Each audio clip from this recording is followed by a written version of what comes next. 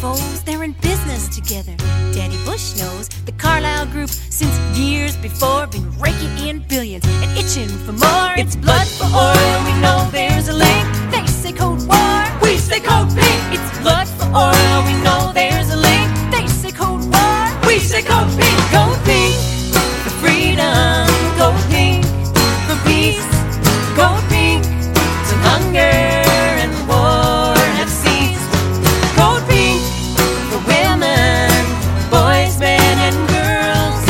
Together we'll make peace in this Is world. Saddam really the terror they say? We built him up through the CIA.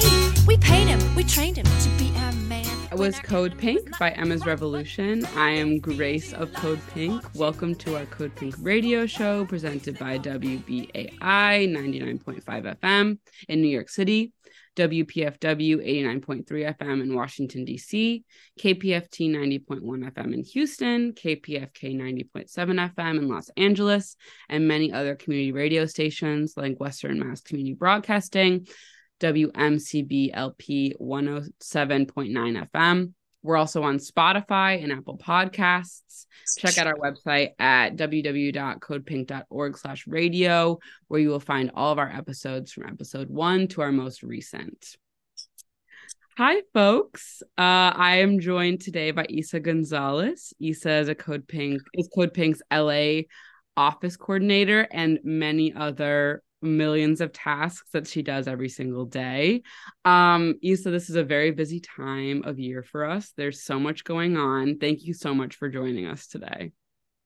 Thank you, Grace. Really appreciate the introduction, and I'm super excited to get into what we have planned for International Women's Day. It's been so fun to work with you and all the folks that have contributed over at Code Pink and our awesome coalition partners as well. Oh my goodness. I love doing anything with you. So this has been such a fun, chaotic time, but like a great time. But yeah, as Isa said, we have been part of coordinating Code Pink's International Women's Day events, as well as just our Women's History Month events and outreach. And we are so excited to discuss what folks can look forward to, and also just how we came about planning all this and the themes and the values and the history that we have found throughout looking through our past Code Pink events and initiatives and actions. So we'll be discussing the history of International Women's Day, Code Pink's contribution to the historic day, as well as the interconnections between the fight against militarism and the fight against the patriarchy and the need for a feminist foreign policy. So yeah, I'm going to let Isa kind of talk about the beginning histories of International Women's Day. So take it away. Awesome. Yes, super beneficial to get into the brief history of IWD. And like you mentioned, Code Pink's contributions and connections to the day. So let's get into it. The first official National Women's Day held in New York City on February 28th, 1909. Thousands of people showed up to various events, uniting for the suffragist and socialist causes, whose goals had often been at odds. By the outbreak of World War I in 1914, most of these attempts at social reform were kind of halted, because a lot of people were going off to war and holding things down back at home. But these women continued to march and demonstrate on IWD. Up until the mid-1970s, International Women's Day would be celebrated primarily in socialist countries, given the socialist roots of this day. But the idea to make the day international comes from a woman.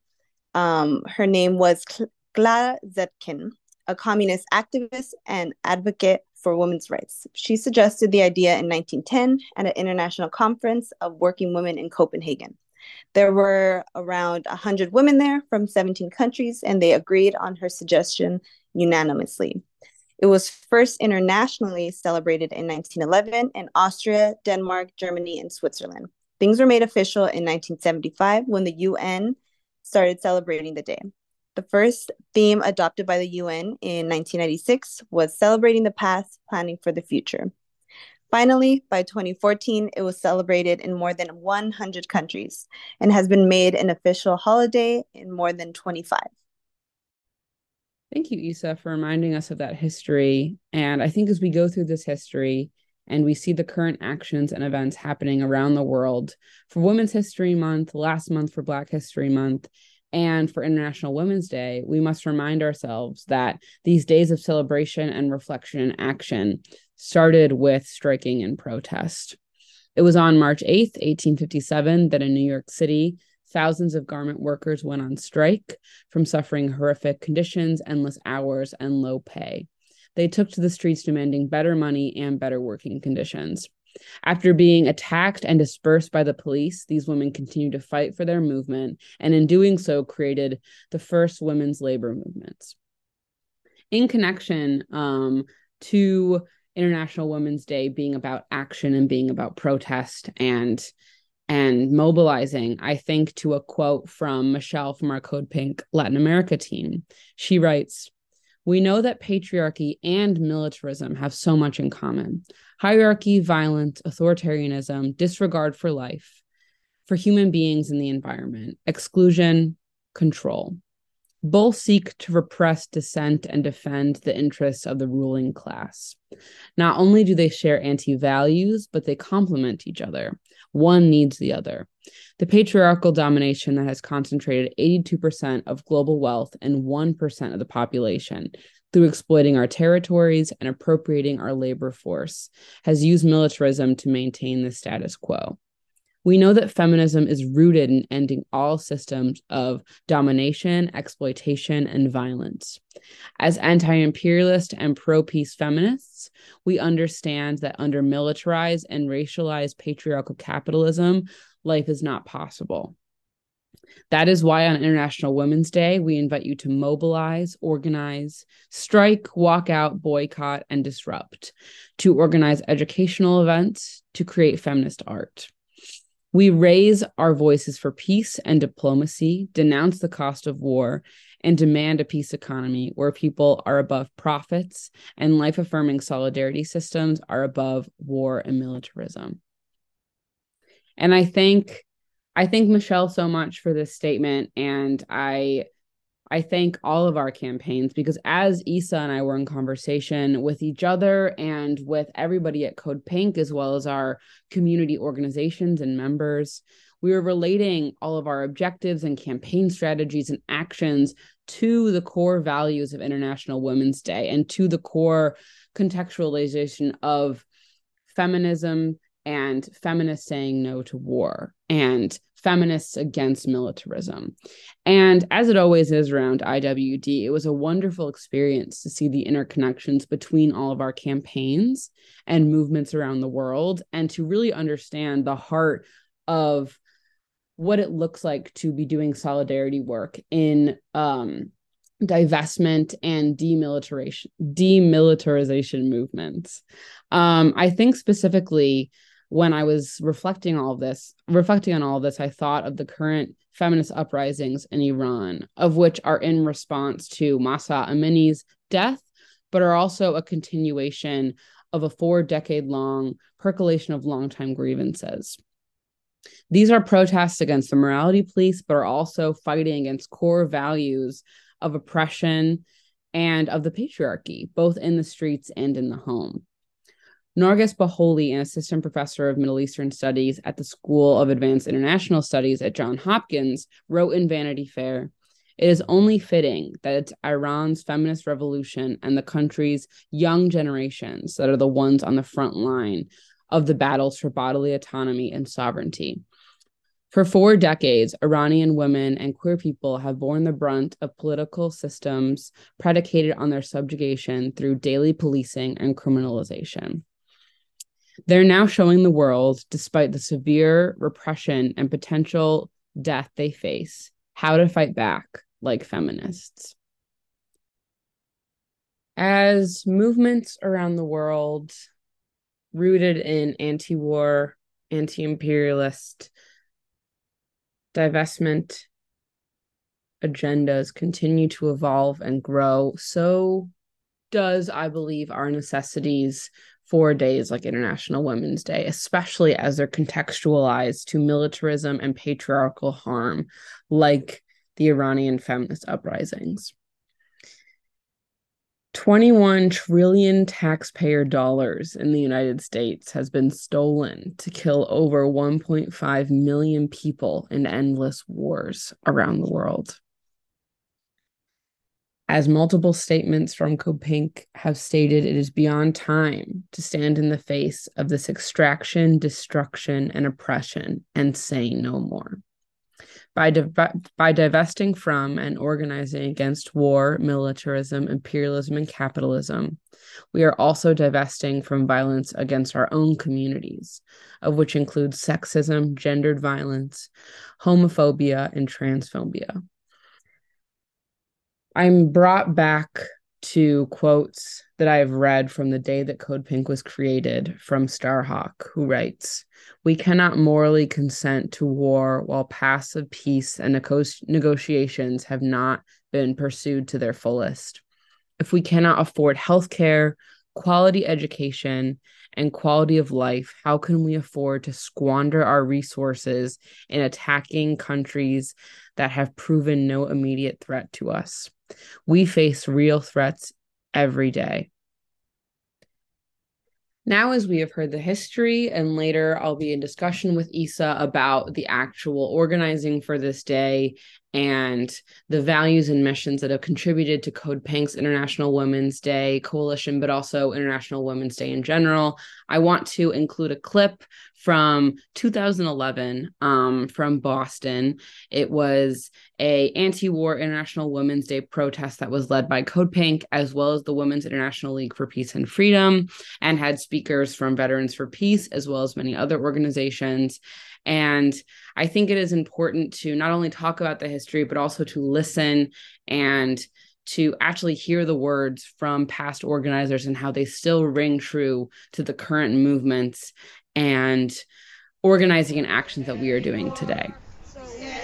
In Boston today and sing our simple song, a song for jobs and justice, one nation proud and strong. It's time to tell Obama we won't take it anymore. We demand a peace economy, no more money for the war. No more money for war.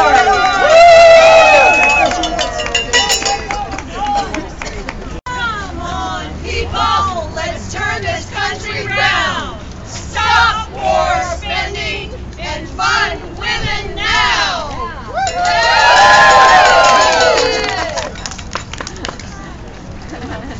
Laura, are you Laura? Where's Laura? Laura is from the Vets for Peace, and she's going to say a few words with us, Thank you so much for inviting me. Thank you so much for being here. I'm here representing Veterans for Peace. We are a very proud co-sponsor of this event today. And I was asked to say a little bit about how I came to be involved with Veterans for Peace. Why Veterans for Peace? I myself am a veteran. I was in the United States Navy 4 years active duty in the early 90s during the time of the first Gulf War. And I was lucky, really, because I didn't get sent to the Gulf and I was never in combat. I think if I had been, my journey toward peace activism probably would have been faster, if anything. I did serve most of my time as a special agent in NIS, which is now called NCIS. Nothing like the television show, in case you were wondering. While I was in the Navy and during the Gulf War, I had a lot of doubts about what we were doing. I had just many doubts, many questions. I had nagging doubts, but you know, you want to brush them away. And this is something important. If you've never served in the military, maybe something important to think about when you think about active duty service people. Most of them are young people, patriotic Americans. They want to think that they're doing something good. They're serving their country. The intentions are very good. Wonderful young people. The last thing you want to think is that what you're doing might not be good.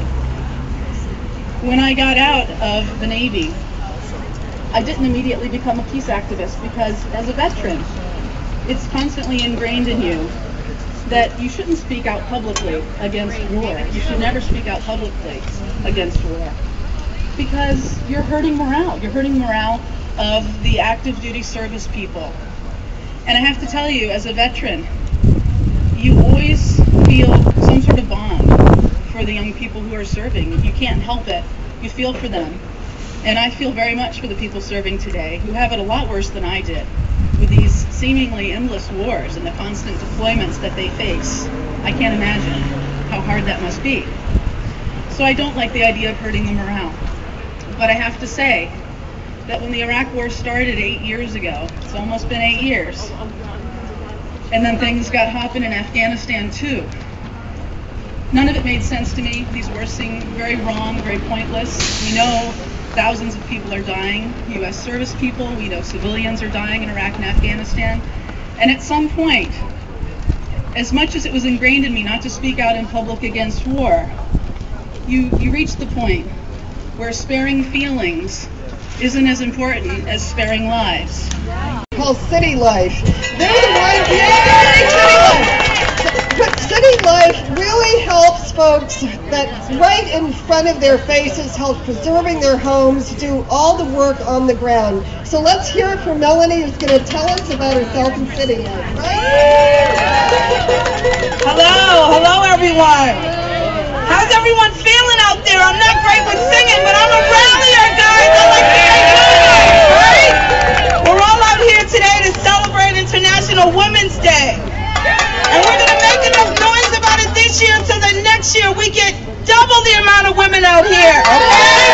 Raise our numbers so that everybody knows. There's lots of great work being done in this city, not just in the city, but in our state. A lot of great work that's led by women. At City Life, we fight every day to teach people how to get their voice back, how to use their voice, how to not be afraid to speak out, because the system has us stifled. They have us thinking that if we speak out, it's a bad thing. We have to not be afraid of this. There are many families in our room that are affected by the fact that we're not bringing our war dollars home. We teach people how to make connections. We're all in our rooms for housing and issues around housing.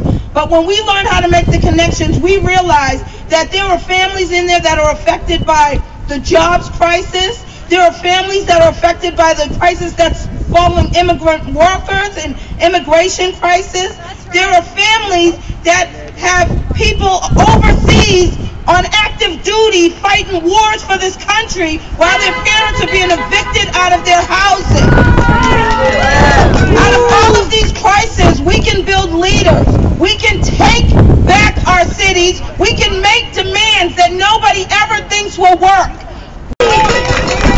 Thank you, Rachel. From Afghanistan to Egypt to Wisconsin and Massachusetts, let's bring our war dollars home! Bombing Afghanistan, occupying Iraq, and maintaining 1,000 military bases around the globe costs billions a week. And aid to dictators like Mubarak and rogue states like Israel cost U.S. taxpayers billions a year. Meanwhile, domestic programs like heating assistance for low-income families and public workers like firefighters and teachers see their budgets slashed. People everywhere are rising up to demand money for jobs, housing, and education, not for wars and occupation. And with fuel and food prices continuing to rise, these movements will continue to grow. When public employees like the state of Wisconsin or Massachusetts try to scapegoat public employers try to scapegoat public employees and make them pay the cost of the fiscal crisis with their wages, benefits, and pensions, we need to make some basic points. Public workers and workers generally did not create this crisis.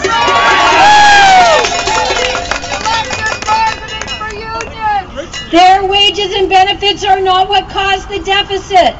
The crisis is a product of greed and fraud on Wall Street.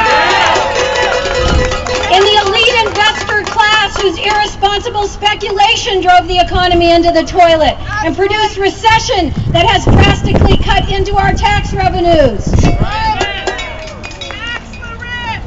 The crisis was created by a tax policy that's given one tax break after another to the wealthiest Americans and to big corporations, many of which use those funds to ship jobs to other countries, and some of which pay no taxes at all, like Boeing, Citigroup, Bank of America, GE, and ExxonMobil. This unfair tax shift deprived the government of revenues and pushed the burden onto the backs of working people. The crisis is a result of decades of ever-escalating military expenditures for wars our country never should have started, and in support of an international network of 1,000 military bases that make us no safer and cost us more than $300 billion per year, not counting the wars. The total deficit of all the states together is about $130 billion. This year, the U.S. will spend another $118 billion on just the wars and occupations, plus another $7.5 billion to maintain our nuclear arsenal. We must reject the Koch brothers' divide and conquer strategy and unite public and private sector workers to demand a just economy that works for everyone rather than one that serves only the privileged, wealthy elite. Feminist foreign policy responds to how patriarchy inflates ever-increasing military spending, along with military recruitment and squandering of human and financial resources needed for social development and environmental-oriented sectors, policies, and activities. We will now reflect on a brief clip from Humanity Rising, Day 643, the Summit on Ukraine, the Cost of War, with Jody Evans, Teddy Ogborn, and Wei Yu from Code Pink. They will be discussing the environmental impacts of violence and war and the effects from the war on Ukraine in relation to China. I'm someone who, at a certain point, I read a certain number of articles and figures around climate change and how much time that we actually have to address it. And I felt like I really needed to pivot. I realized at that moment that our governments, certainly not our corporations, are going to stop this crisis. It doesn't stop until we stop it. And I was fortunate enough when I moved to New York a little over a year ago to begin working with some really powerful climate activists that were also peace activists and had associations and worked with Code Pink. And from them, I began to learn about the intersections of peace, anti-militarism, and the climate crisis and environmental justice. And I was, at the time, it's funny to look back at it now, at the time I was shocked to see sort of how intertwined these issues are. And I was shocked because it's not spoken about that way. Sometimes within sort of both of those movements, right? I mean, I have to talk about them as though they're distinct, and they certainly aren't, but at least within the climate movement, I quickly realized that there is a huge need for this education, which Jody has really aptly identified. You know, education is the most important part of peace work. And as she just said again, really aptly, you know, if we did all have a true understanding of, you know, what our government is and isn't doing, and we could feel that in its fullness every day, we would be out in the streets constantly. That's what's moving me to the streets. That's what's moving me to do some of this educational work with everyone here today. So I thank you for providing this space for me to share a little bit about that. So the WING campaign, War is Not Green. I would say the way that this campaign often thinks about itself and messages is very broadly twofold. One is we're talking about redistribution of money, right? So, and this is in tandem with things like the Pentagon campaign. But I'm sure most people on this call are familiar with the massive amount of money that our government and our taxpayers put into US militarism and US aggression abroad. The most recent budget for 2023, I think about $853 billion has been approved for the Pentagon. And almost half of that is earmarked for private military contractors like Lockheed Martin and Raytheon. So that's one factor, and that's just for our military budget presently. And then the other factor that we're looking at is military emissions, right? So this is something that I was shocked about a year ago to learn, and now I make sure everybody I meet knows it. The US military is the planet's biggest institutional emitter of fossil fuels. It is the biggest, dirtiest polluter on the planet. It is a greater polluter than about 50 countries combined on the planet. And if you take all the sum of all global militaries, that attributes about 6% of all of the emissions, all of the greenhouse gas emissions that this planet is experiencing right now and warming because of. So, of course, when you learn all this, you realize something that many scientists have uttered themselves, which is we actually cannot meaningfully address the climate crisis until we meaningfully address militarism domestically and abroad, right? These things are interlinked. And if we do simply, put up more solar panels, for example, that's not going to stop the cycle of acquisition that's happening with oil abroad and US imperialism abroad. The war in Ukraine and the US aggression towards China have a lot of interactive, interconnected part, because as the US is realizing that it's not winning this proxy war that's funded through means of sending weapons to Ukraine, it's starting to drum up aggression towards China and again bring us closer to another war with a nuclear power. So as we see in the last year, a lot of the aggression towards China, whether that's militarizing the Asia Pacific or with this idea of competition, quote unquote competition with China, they're actually using Ukraine as an excuse to justify all of this aggression. For example, with Ukraine, the US is viewing China as an enemy, as our campaign name says, and is using it as an excuse to arm and militarize the Asia Pacific as part of this quote unquote deterrence policy. But really, weapons kill. Weapons don't deter war, weapons escalate war. And we see that with Taiwan, with the National Defense Authorization Act for this year's promising $10 billion of arms sale to Taiwan.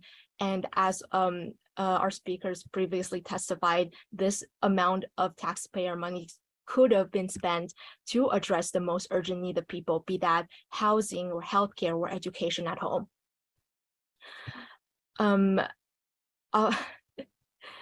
Outside of Taiwan, in other places in the Asia Pacific, the US is also building a military infrastructures and destroying people's lives and their home. So, for example, in Guam, the US military is violating the sovereignty of the people of Guam because they're constructing a new military base, and they're doing this without the consent of the people. And actually, the construction has faced opposition from indigenous activists because they're building military facilities on ancestral burial ground and on habitats of endangered species. They're killing people's past by destroying important cultural artifacts, and they're destroying people's future by contaminating their drinking water. Similarly, in Red Hill in Hawaii, the US military is also killing people with all the oil spills. And similarly, in Okinawa, the US military base there is also destroying their pristine environment. And the most important thing to take from all of this is that the people in the Asia Pacific don't want war. They don't want to be dragged into a potential nuclear war, and they don't want their home to be turned into battlefield. Thank you so much for listening to a brief history of International Women's Day and Code Pink's contributions to Women's Day, and getting some firsthand testimony from the past years of organizing on International Women's Day with Code Pink. Thank you so much to Isa and to our listeners. We will be hearing from Isa later as we discuss kind of more of the values and missions surrounding International Women's Day 2023. You are listening to Code Pink Radio, coming to you through Pacifica's Radio WPFW in Washington, D.C., WBAI in New York City, KPFT in Houston, KPFK 90.7 Los Angeles. We'll be back after this break with you and Isa to discuss more about International Women's Day. Birds flying high, you know how I feel. Sun in the sky, you know how I feel. Breeze drifting on by, you know how I feel. It's a new dawn, it's a new day. It's a new life for me, yeah. It's a new dawn, it's a new day. It's a new life for me. Woo, woo, woo. And I'm feeling good.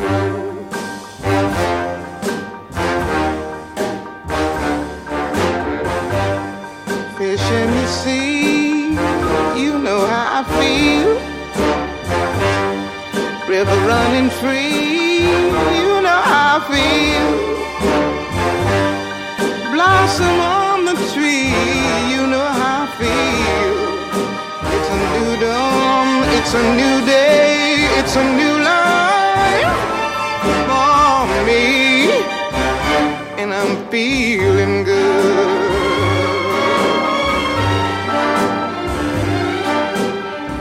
Dragonfly out in the sun, you know what I mean, don't you know? Butterflies all having fun, you know what I mean. Sleep in peace when day is done, that's what I mean. And this old world is a new world and a bold world for me. Yeah, yeah.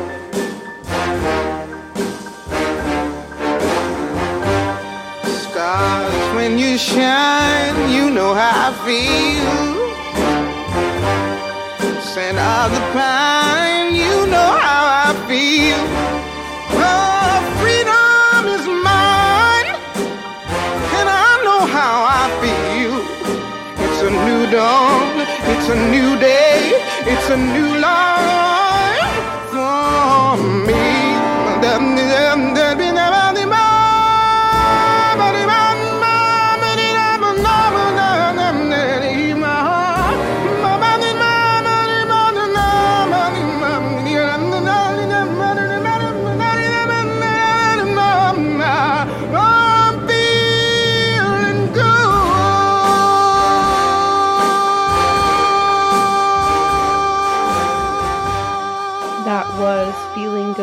By Nina Simone.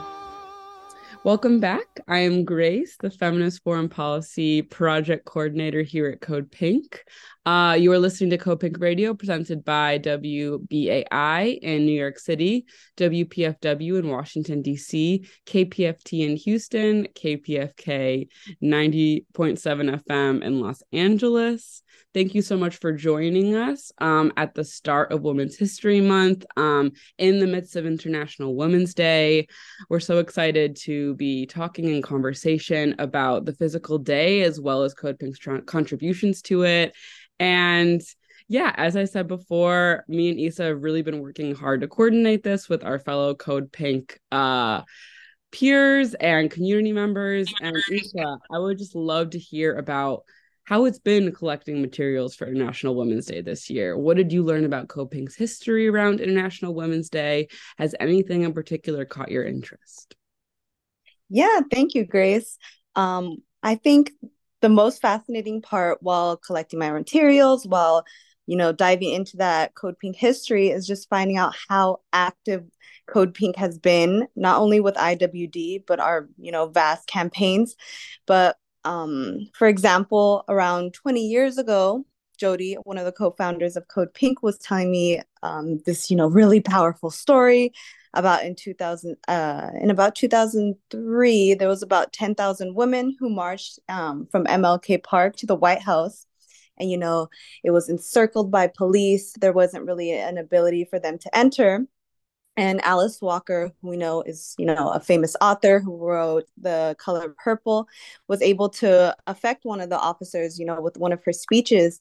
And this officer, a fellow Black person, was, saying, I can't go home to my wife and tell her that, her favorite author wasn't able to enter because of me. So just things like that, when we see how emotions and being able to move people with your words is super important at Code Pink, and especially for IWD amongst other women. You know, there was also another activist there, a nuclear disarmament activist, Helen Caldicott, who was, you know, moving the crowd with words like diplomacy, not bombs, women united will never be defeated. And it's fascinating to see and unfortunate that 20 years later we're still doing the same types of, you know, movements, actions. How after the war on terror we're still seeing the same amount of taxpayer dollars being stolen and used to kill millions of people. So I think, you know, diving into that history, it was inspiring to see, you know, how in 2003 there was that mobility, there was that community that we still see today. You know, that's something that I love, but it was also a little, you know, unfortunate to see that we're still having the same struggle, the same fight. But as well, you know, the part that Jody emphasized was that there's a big sense of community, you know, on that day in 2003. You know, today we still see that same sense of togetherness, of courage, of laughter and love at the center of things that we do, not only for IWD, but every day and amongst other feminists. And I think that these powerful disruptions really do take courage. You know, that day in 2003, there was several arrests. You know, Alice Walker got arrested, other folks got arrested as well. But it takes courage to be vulnerable and to be able to speak out and be able to, you know, move people with the way you speak. You know, there's some other examples that she had mentioned to me that I, you know, found fascinating, and I hope one day we can implement for future IWD actions. You know, we have the walk in their shoes, where you lay out shoes of people to represent those who are being killed by bombs, by violence. There's bloody hands, where these veteran mothers, you know, put red paint on their hands, and we're going up to senators and saying, you know, you are causing this type of pain and like suffering amongst families. And, you know, some people might think that this is more theatrical and, you know, these types of demonstrations are doing too much, but these are the reality of war and patriarchy. And I think, you know, evoking these emotions to highlight the atrocities of militarism, violence, exploitation is something fundamental for Code Pink and its history. And that's something that I'm always going to love. I'm always going to want to inspire others to do and to educate.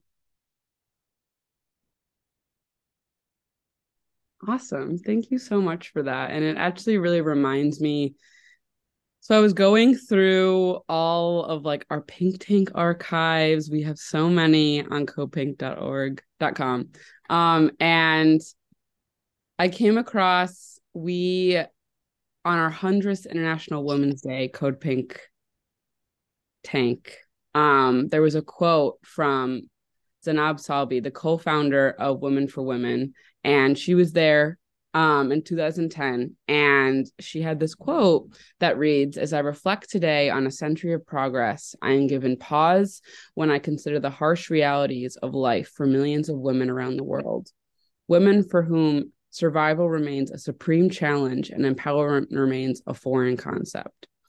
The women marching today protest the fact that women make up 70% of world's poor, 75% of the civilians killed in war along with their children, and according to United Nations, receive only 10% of global income for 66% of the world's work. They reject the narratives of violence and poverty they have inherited. Like peace begins life, peace begins with women. We are the first to forge lines of alliance and collaboration across conflict divides." And it was just insane to me to read this quote, because I just feel like it rings so true today, especially with the current feminist uprisings that we're seeing, like we're seeing in Iran, of which are in response to Mahsa Amini's death, but also in response to a continuation of a 4-decade-long percolation of longtime grievances. And although these are protests against the morality police and the current regime, they are also fighting for the core values and oppressions of the patriarchy, both in the streets and at home. So yeah, it's just crazy to see, in relevance to what we were seeing in 2010, how relevant those quotes are now. And I think we both worked on this event for so long, and many other similar initiatives at Code Pink. And we see that Code Pink has a historical pattern of exemplifying the need to intertwine how we organize against militarism and how we organize against the patriarchy. I'm wondering if this has affected, Isa, your organizing in any way, and how you organize in your own city and in your own community. Yeah, thanks, Grace. I absolutely love this question. I feel like it's super relevant to work that I'm doing within my community. I'm located in East Los Angeles, and if folks know, this is a predominantly Mexican-American neighborhood. High number of undocumented folks in my area. And I think it's super important when I'm doing organizing, when I'm doing anything, when I'm living my day-to-day life, to bring up how militarism and how patriarchy, is at the root cause of any of the suffering that we do see within our community, especially within the household. Unfortunately, machismo culture, it thrives, within our society, within our economy.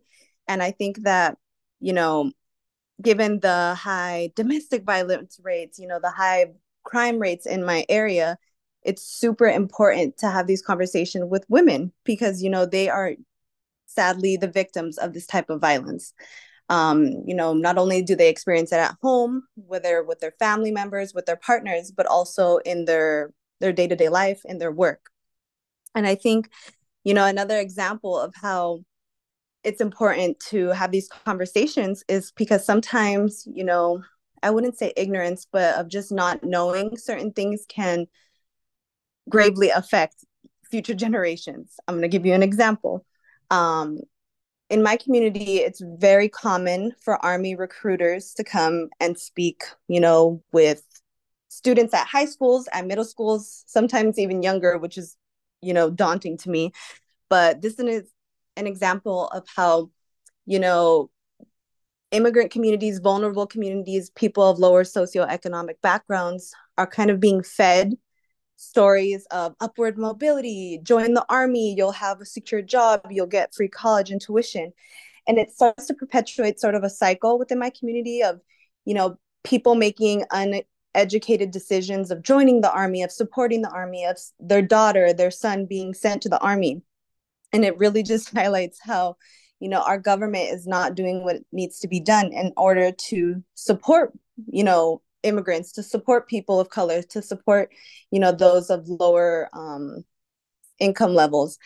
And I just think that while organizing, these conversations are fundamental to me, talking to my grandma, my aunt, my neighbor about how the war economy is, at the root cause of why war not only continues, but also why exploitation is continuing, why lower salaries are a huge thing in my community. But not only that, I think it's important that we recognize that that these themes perpetuate inequity amongst women, but also explaining how these cycles can be broken. And I think the more conversations, the more organizing, the more you speak to women, as you just mentioned, like life, peace begins with women, they, to an extent, control the household, the information that you're fed. So I think these conversations are essential. I love to have them. They're challenging at times. Sometimes there's not certain words in Spanish to really express, the war economy and how we should move to a local peace economy, things like that.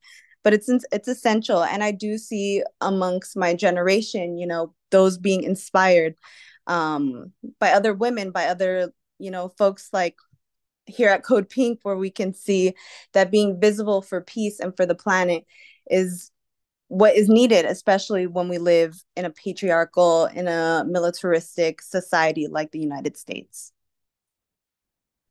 Thank you so much for that personal example. And it reminded me so much of the conversations that I have. I'm a graduate student in a WGS department, and something that you mentioned in response to both those who work both in the public and private sector, working at home, working domestically, in the house, and the importance of that community aspect. I've read so many articles of like the importance, and it's like it sounds different because it's not like we don't research this to a high extent, but the importance of like gossip and like community like conversations and like how that keeps women, queer folks, marginalized folks safe because you know what's going on within your community. And I don't know, I was reflecting on that in terms of International Women's Day because it is something that is so rooted in communal values and also in protest and in striking. Like it was in 1857 on March 8th in New York City that garment workers went on strike because of such horrific like working conditions, endless hours and low pay, demanding for better money and better working conditions. And they were deterred and dispersed by the police. And it's like, I don't know, I just think the importance of that communal aspect and like knowing what to know in your community and keeping people safe by like that communal like and I say gossiping in such a positive term because yeah, it's like you need to know what's going on in your community, and that's how these days get started, and that's how these community aspects get started. And I don't know, I was reflecting so much on that and how it's connected to militarism and how like rhetoric and language is connected to militarism, because yeah, that's what the United States tries to do, is it try to say that, oh, we're being equitable by engaging all people in the war economy. Like we're wanting to draft all people. We're wanting to draft women. We're wanting to include women in the draft. And that's not what equity is, right? And I don't know, that was a tangent, but it really reminded me of what you were talking about in terms of like having military contractors like in high schools and in places where people are most vulnerable because they're young and because they want to support their family, and they're being like fed this rhetoric of, oh, you're supporting your family because we're going to pay for your college and we're going to do all of this stuff and we're going to give you a lifelong career, when they don't know the effects of militarism and how it's hurting themselves and their community and their country, you know.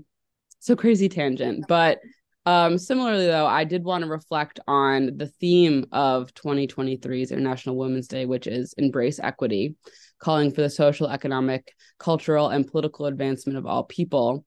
And this reminds me of a quote from Dr. Tithi Bhattacharya, an associate professor of the South Asian History Department at Purdue University, and also a member of the Feminist Foreign Policy Project here at Code Pink. And she, in a past discussion, discussed what a feminist foreign policy meant to her in terms of her own research. And she wrote that she described a feminist foreign policy as no feminist bombs, no feminist drones, and no feminist war. Feminist foreign policy does not look like women being put in these positions to push the button and bomb civilians or enact imperialist agendas. Simply by putting women in positions of power does not mean that they're going to act in feminist agendas. And she continues with, feminist foreign policy does not mean putting women in the power of destructive imperialist companies, departments, and sectors of society that promote the war economy. And we talk a lot about this at Code Pink, understanding that equity does not look like necessarily putting women in power and in charge of setting off the bombs and putting ridiculous amounts of money towards war and warmongering and intelligence. So I wanted to know, long story short, Isa, what does a feminist foreign policy look like to you? I know a lot of our listeners at the beginning of Women's History Month and around International Women's Day would love some examples from our campaigns and those that we are in community with. Yeah, great question, great points. I think a lot of us, often can fall victim to the propaganda that we see from the media, things that are emphasizing how, women empower. I see someone that looks like me. That doesn't really hold value if these people don't, talk the talk and walk the walk. An example that I often think back on and of what I don't want would be when Amy Barrett was, appointed as the Supreme Court Justice. A lot of folks were like, but it's a woman. But you need to think, critically about what do these women in power stand for? Are they going to vote for something violent, such as drones? Or are they going to try to ban abortions, things like this? If we want feminist foreign policy, if we want any type of feminism within our policy making. We need to ensure that these folks are, trying to uplift things that are life affirming, things that are like an improved life.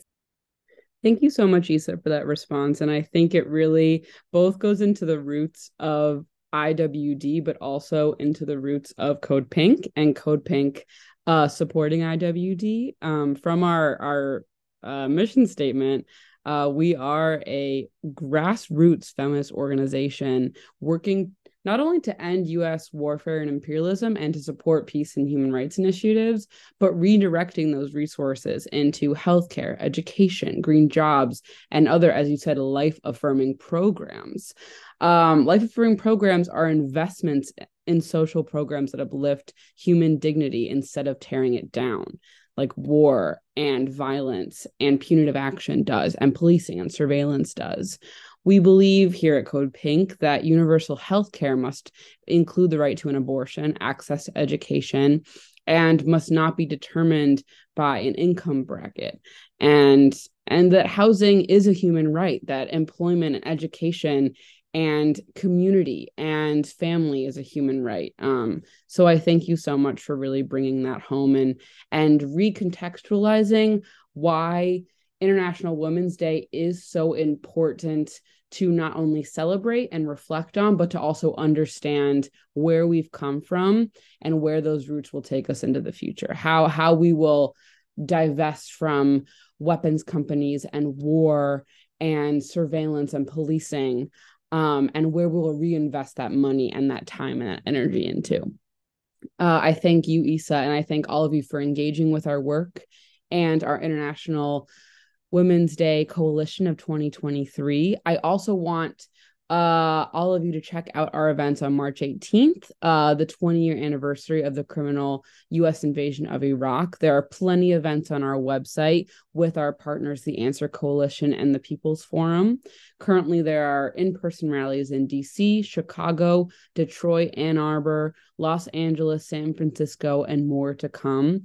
And you can look at all of these events on www.codepink.org/March 18th. Thank you all so much for listening to Code Pink Radio, presented by WBAI in New York City, WPFW in Washington, D.C., KPFT in Houston, and KPFK 90.7 FM, Los Angeles.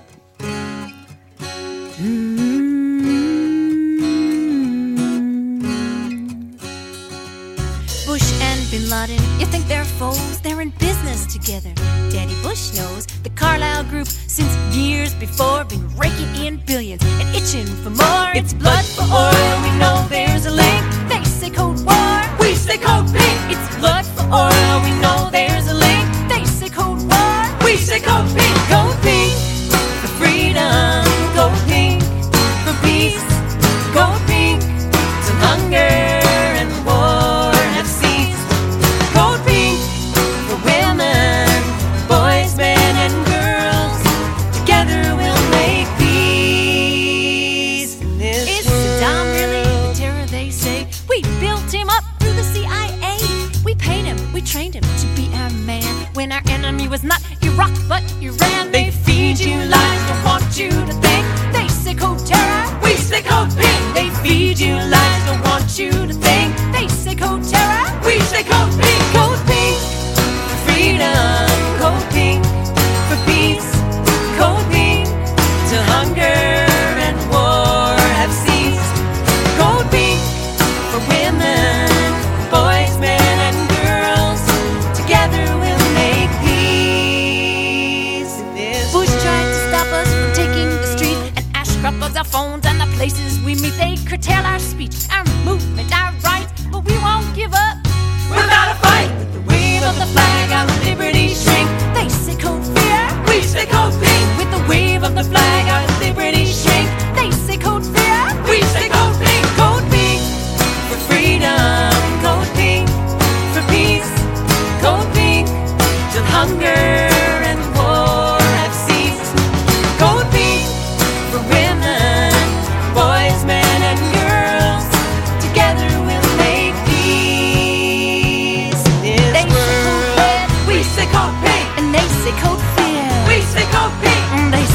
terror. We stay cold.